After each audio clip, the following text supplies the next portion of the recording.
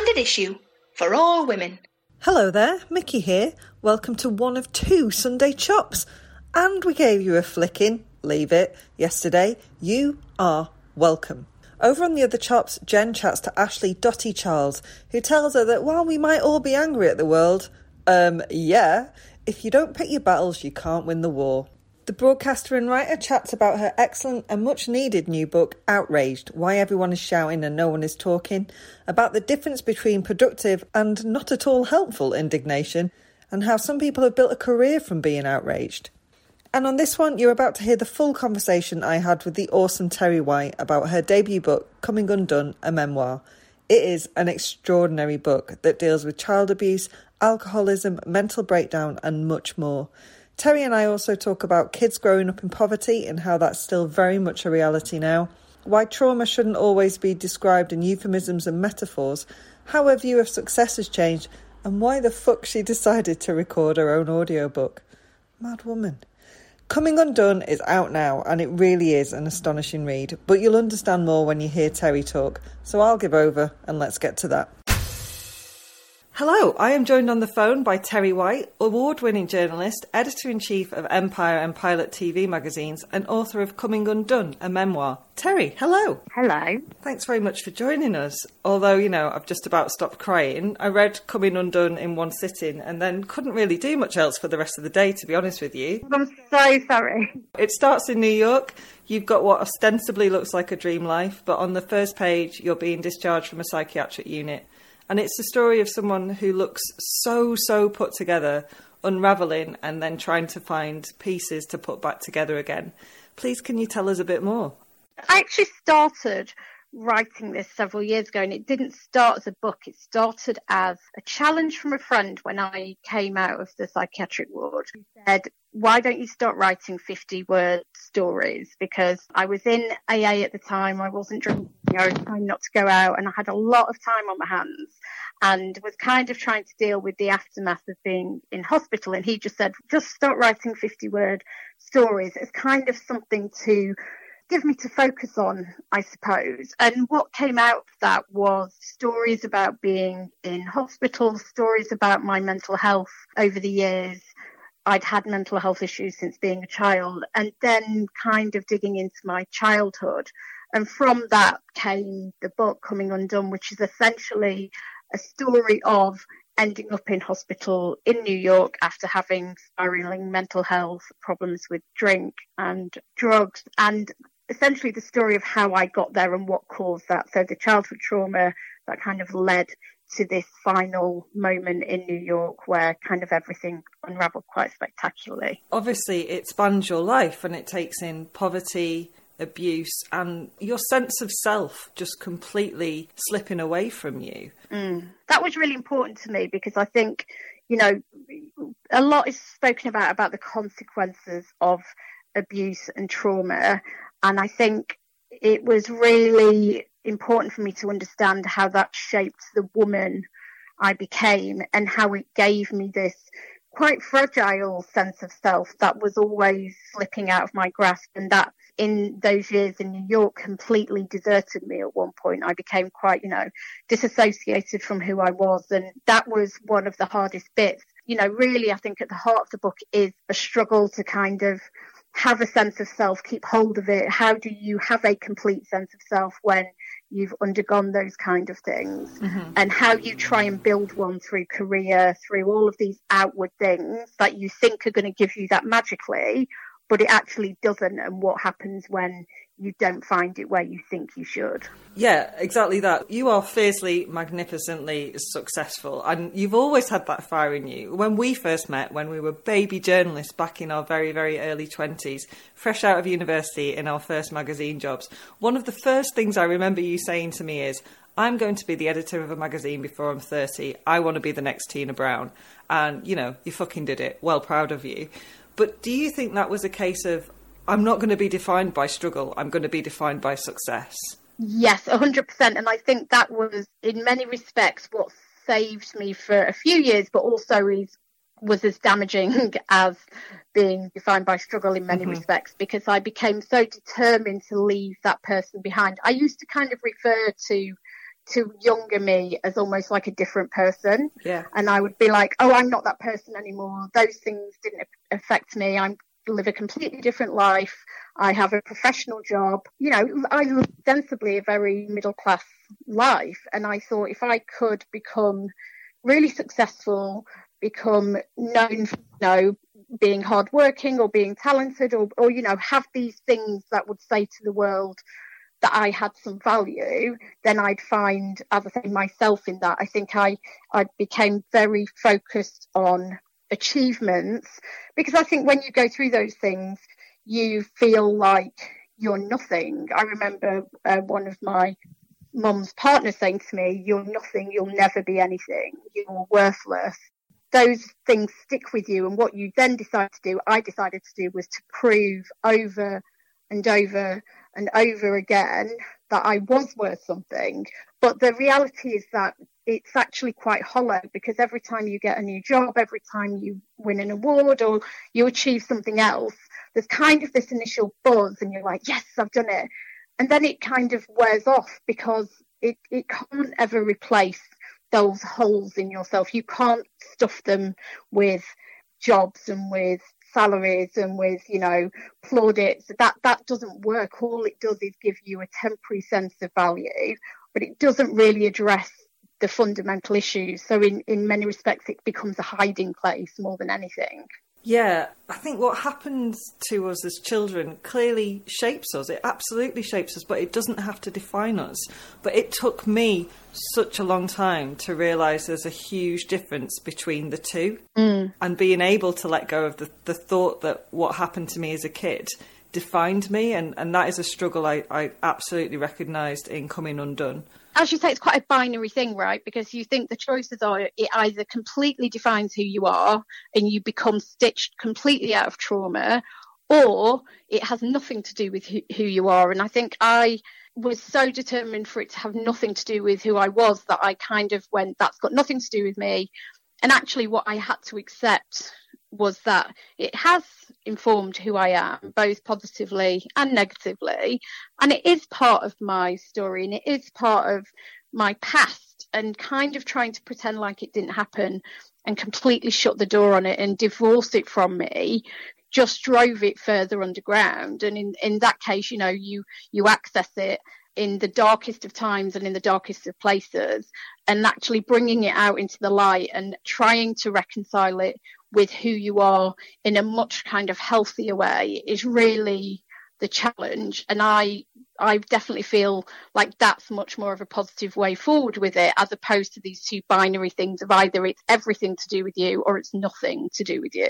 We go back quite a long way, and so we've chatted about aspects of your life and my life before. There are about 1 million lines that nearly broke me reading your book, but it's hard to live when you suspect your life ended at 5. Yeah, that really got to me.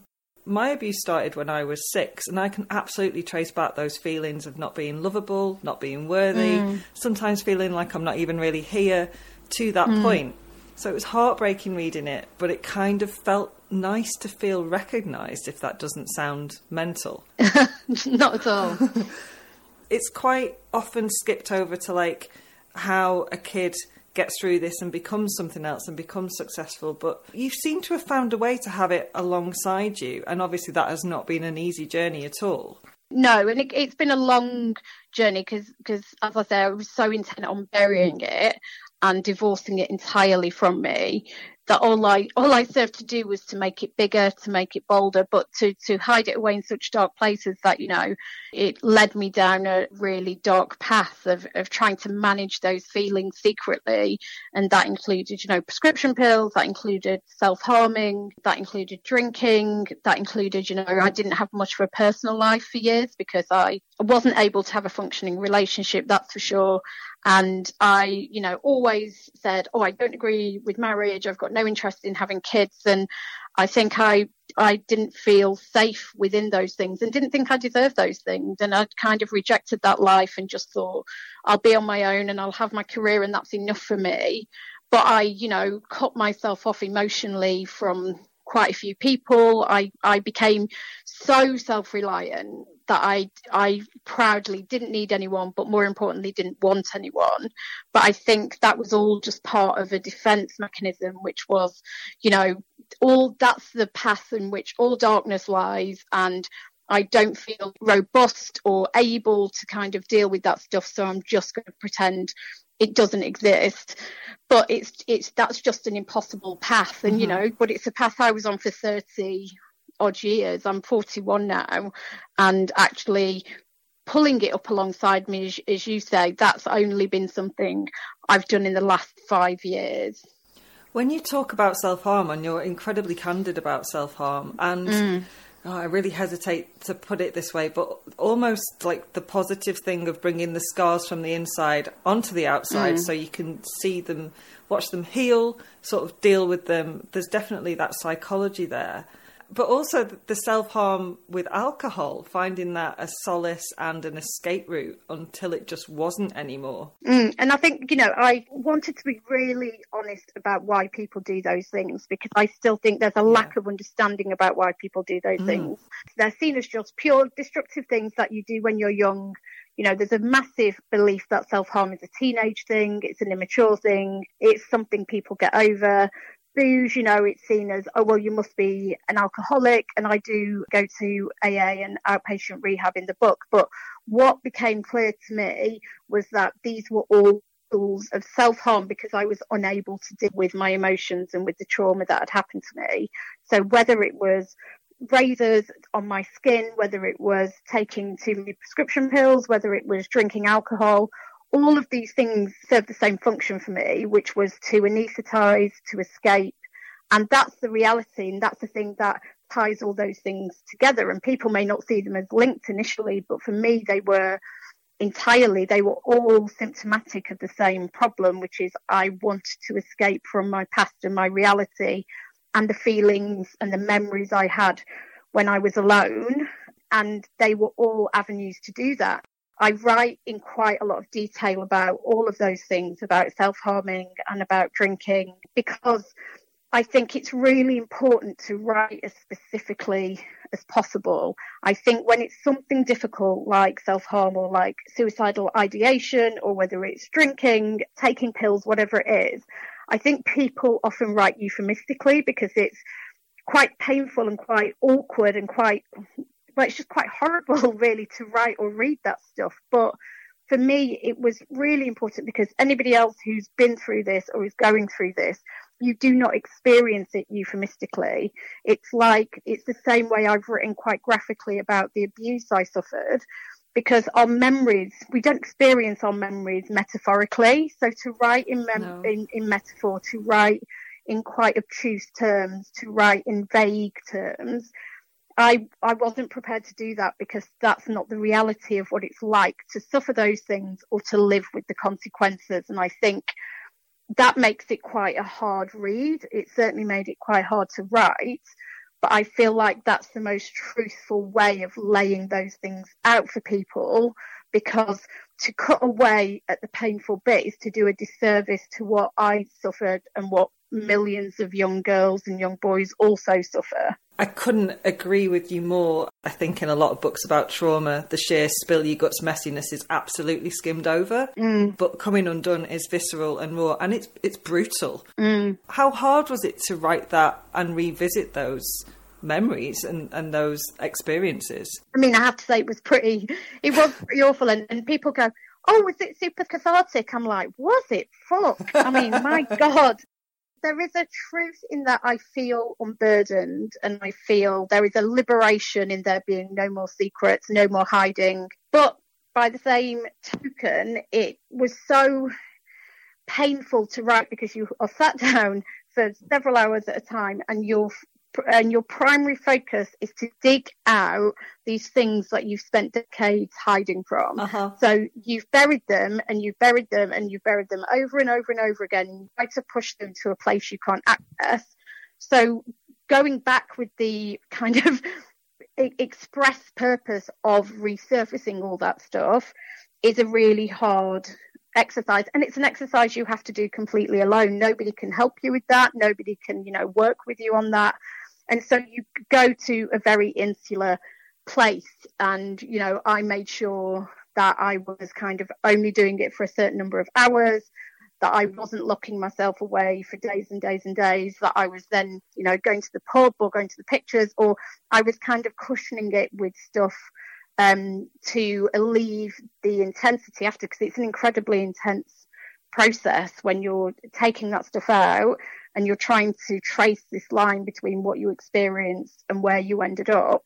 You have to kind of walk that path again entirely, you know, from when it first happened. But I think that was the only way to write the book, was to write it completely honestly and in as much detail as I could remember.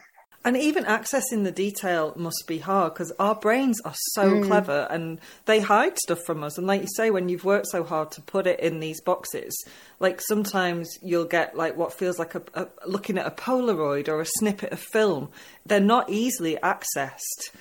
No, and I think memory is fallible, right? And memory of course. Your memory will be completely different to somebody else's memory of it. And I wrote just what I remembered. So if there was stuff that, you know, I'd been told in later years that I didn't remember at the time, I didn't include that. I was very careful just to include what I personally remembered. And I'm sure it's not the full story. I'm sure there's stuff that happened that I don't remember that isn't in there. But I purposely didn't access my social services files. I purposely didn't go and try and find out anything I didn't already remember, because for me, the trauma is caused by what you remember. And so going and learning something else at 41 that I then put into the book, that isn't how the book should have been for me, because I was trying to examine how I'd ended up, you know, in this hospital in New York, having this mental health crisis. How I'd got there was the trauma I remembered, not the trauma I didn't remember. It was really an exercise in memory for me, trying to be as true to that memory as possible. And if I didn't remember something, kind of saying that. If I was kind of unsure about something, being very clear about that. I think nobody has a perfect memory, but it's those, as you say, those snatches and those snippets and what you do remember, they're the things that actually cause the mental health issues or contribute to the mental health issues. They're the things that you are trying to forget. They're the things you're trying to bury. They're the things that torment you. So I only wanted to deal in the things that were inside my head. It's important to point out that it is also a wonderful read. Your writing is beautiful. But I absolutely felt flayed having read it. But you've recorded your own audiobook. I have. What's wrong with you? Well, I didn't think that was so unusual. So my publisher was like, "Oh, do you want to read it yourself?" And I was like, "No, I'll do it myself." And then all my friends who know more about book publishing than me went, "You're doing your own audio book." And I mean, I have to say it was a very surreal experience, because it was during lockdown. It was end of May. I went into a studio that was, you know, full social distance measures. The producer was at home in, you know, somethingshire. He was staying at his parents' house for lockdown. I was in the studio on my own. Oh my God. And so you've got a producer down the line who, bless him, must have wondered what he'd let himself in for. It was like chapter 24, more really hard stuff. But did it in 2 days.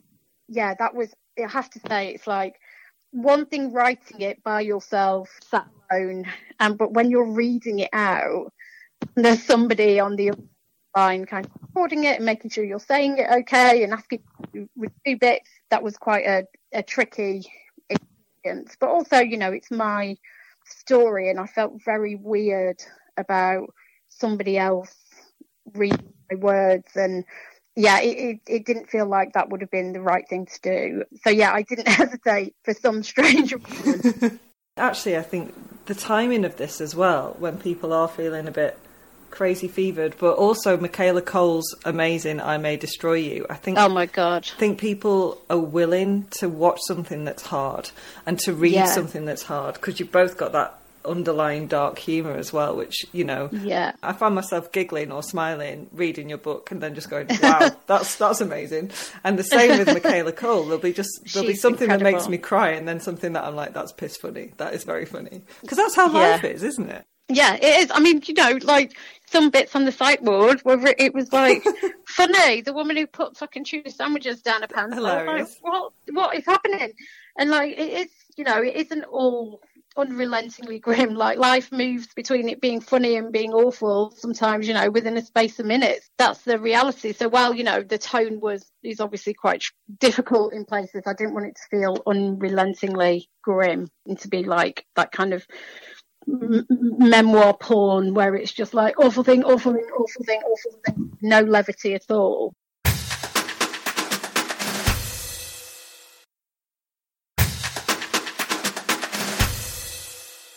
You mentioned social services and reading Coming Undone. It doesn't feel so much like you slipped through the net, but that there was barely even a net there for you.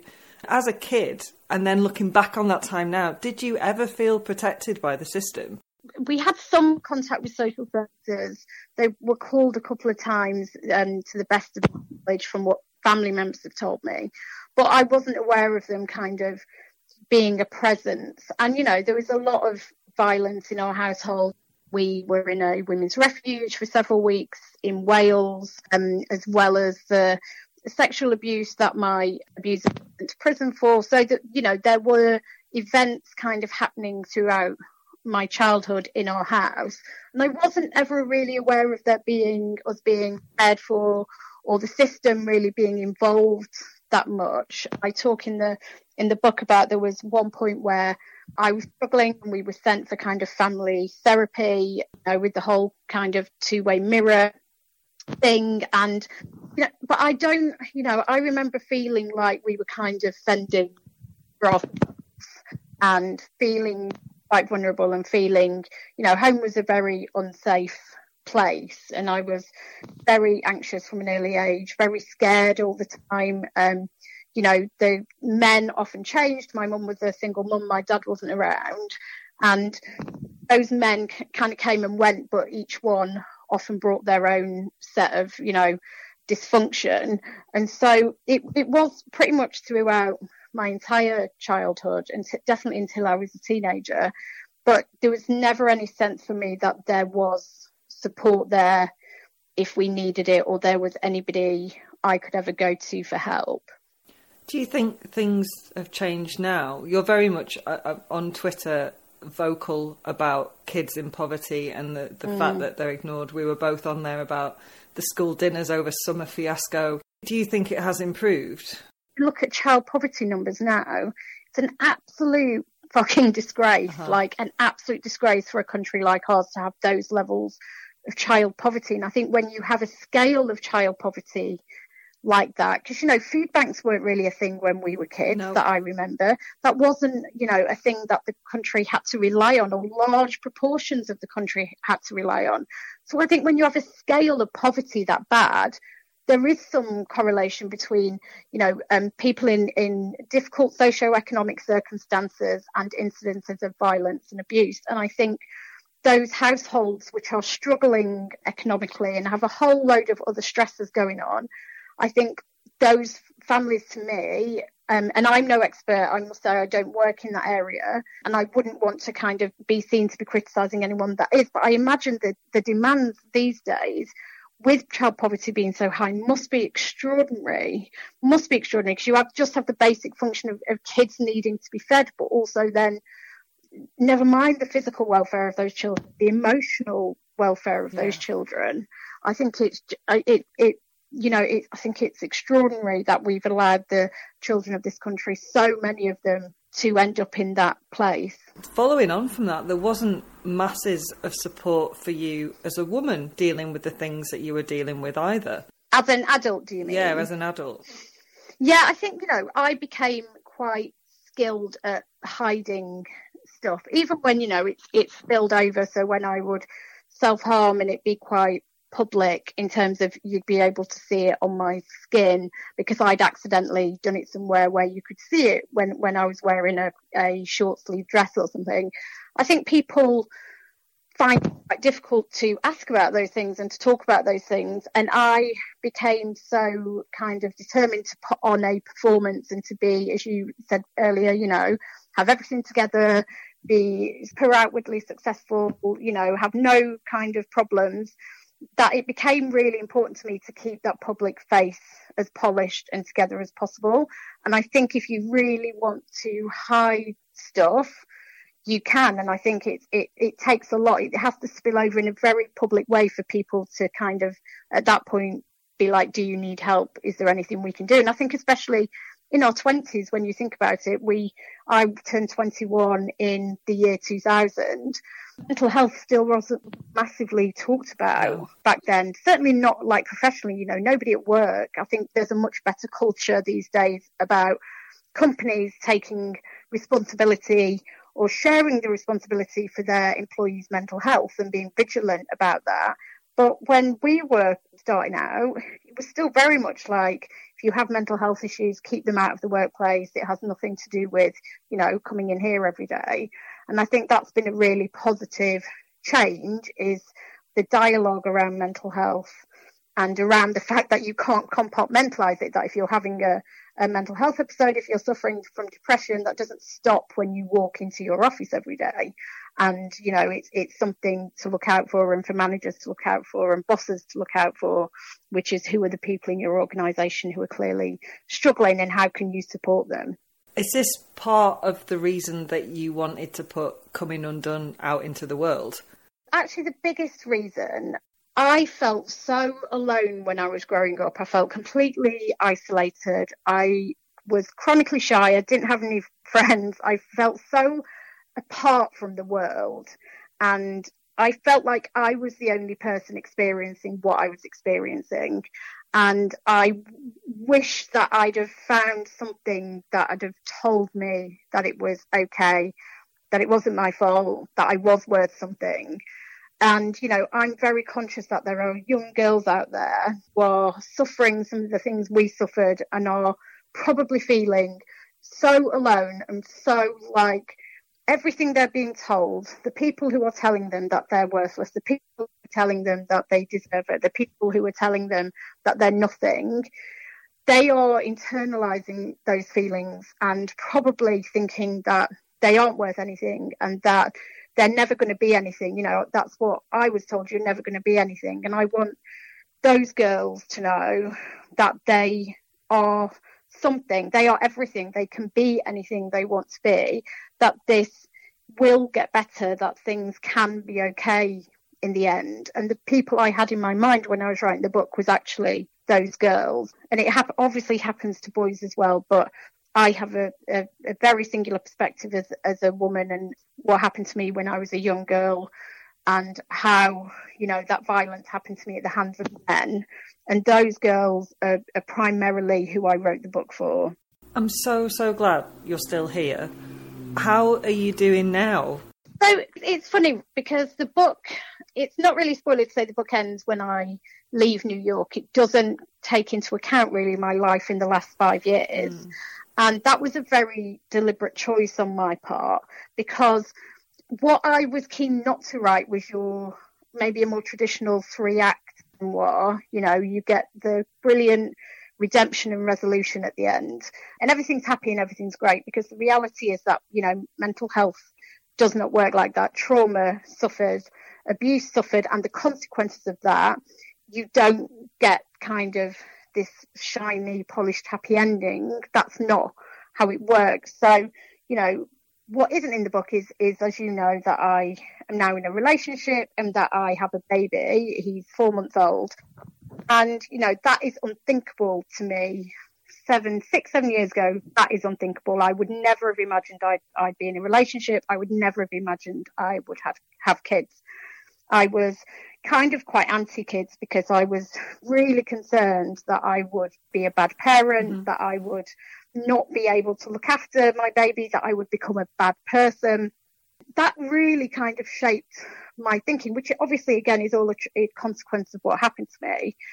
But for me to get to that place, I had to kind of do a lot of work on resolving the stuff we talked about earlier, which is reconciling the fact that this did happen to me, being more open about it with friends and with family.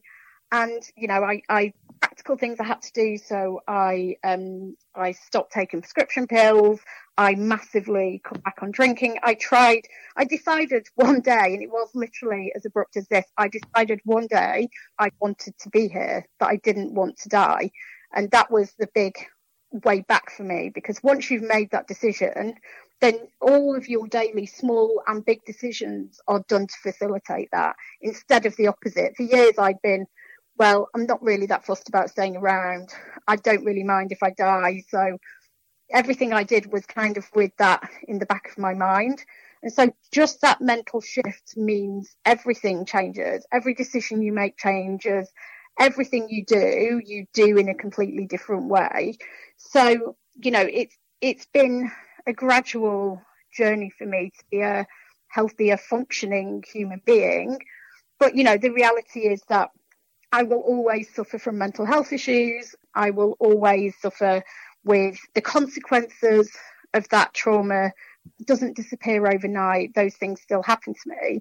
But where I've got to now is that I can live with them. And before I couldn't live with them. It felt impossible. It felt unbearable. Now I feel like I can live with them alongside me, that I can deal with any pain and, suffering I feel. And the biggest thing that I've kind of worked on getting rid of is the shame and the secrecy, because the secrecy is what creates the shame, and the shame is what keeps you in pain, and it becomes this awful cycle. And so, part again of writing the book is I refuse to be silent any longer, and I refuse to be given this shame, because it doesn't belong to me. It never belonged to me. It belonged to the people who hurt me. They can have the shame, but I'm going to refuse now to carry that around with me. The guilt that comes with what happens to you, and it isn't your guilt, is just astonishing. It took me years to shift it, and actually a piece of writing helped me shift it as well, my writing. But it's crazy how that sticks to us. I know, and it's part of what makes what happens so incredibly powerful. It's what makes it so hard to get over, is because it comes with all other kinds of feelings that grow and morph and change over the years. In part of that is what makes you keep it a secret. Part of that is what makes you silent. The sheer shame and humiliation and guilt and all of those things you feel are all part of the abuser's toolkit. That's what makes them be able to do what they do, and you to be able to suffer it. And I think until you can unburden yourself from those things, and it sounds glib to say it, and it takes a long time. And part of it is just saying to yourself, even when you do feel ashamed, it's reminding yourself that it's not your shame, that it isn't your fault, and that, this thing happened to you, but it doesn't stain. I felt like I was stained for years. I felt like I was kind of always permanently ruined in some way because of what had happened. Damaged goods. Yep. All of that, right? All of that language that is around women and girls this has happened to, in terms of, you're ruined forever, you're damaged goods. And I always felt like that. I always felt like from, being a kid, that was it. I was marked in some way. But I don't believe that anymore, and I don't feel like that.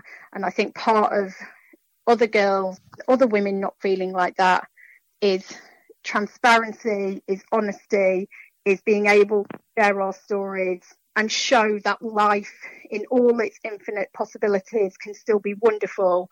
It will still be hard in times, just like everybody's is, but it can be wonderful, and it can be transformative, and it can end up very, very, very different to where you started out. Can I ask you what you think success looks like now? Has that changed? Yeah, I suppose, do you know what? I used to long to be happy. I was really obsessed with being happy, and I thought for a long time that I got my happiness through work, that I got happiness through these kind of big, exciting, dramatic relationships, that I was always looking for those highs of life that I got externally. And then probably a few years ago, just before I met my boyfriend, I was single, I was happy at work, I was feeling much more balanced, I wasn't drinking, I wasn't self-harming. And I remember feeling for the first time content. And I was like, whoa, this is a fucking amazing feeling. This is better than happiness. Yes. Being content and being okay, and not it being a dramatic high or a dramatic low.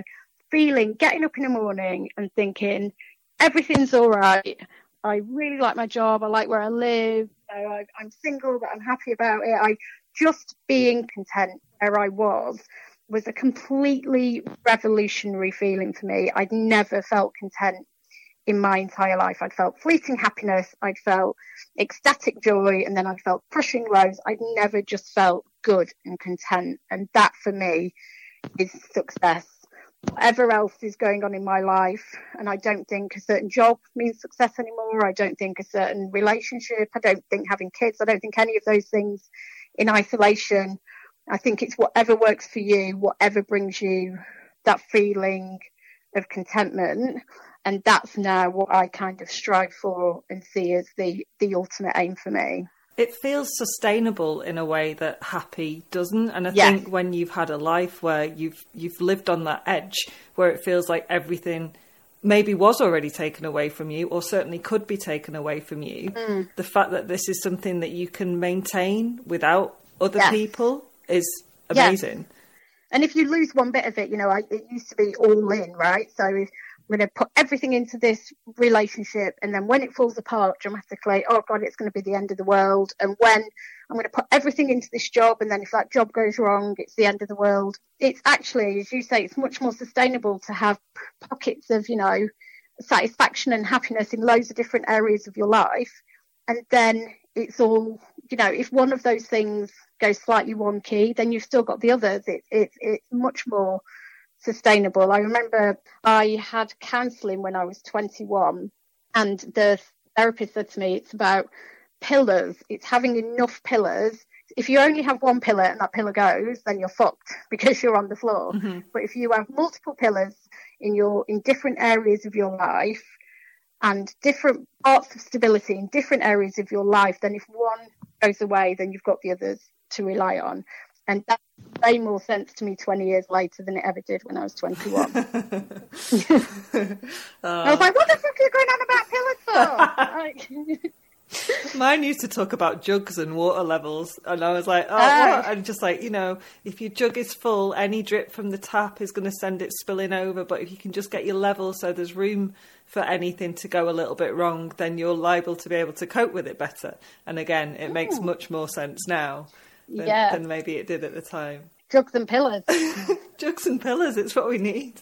Terri, Coming Undone is out on July the 2nd and available in all good bookshops. Yes, and some bad ones. And some bad ones too. There's no such thing as a bad bookshop, just Amazon. No, quite. Where can people find out more about you, please? Because obviously you have got your finger in loads of exciting pies. Yeah, I am on Twitter, as I said to you, trying my best, not to be so much anymore. But yeah, I am on Twitter at Terri_White and at Instagram on Terri L White. And it's mainly just stuff about the book, me shouting about injustices in the world and pictures of my cute baby. It's a good mix. I'm a big fan. Potent mix. Thank you so much for chatting to me. Thank you.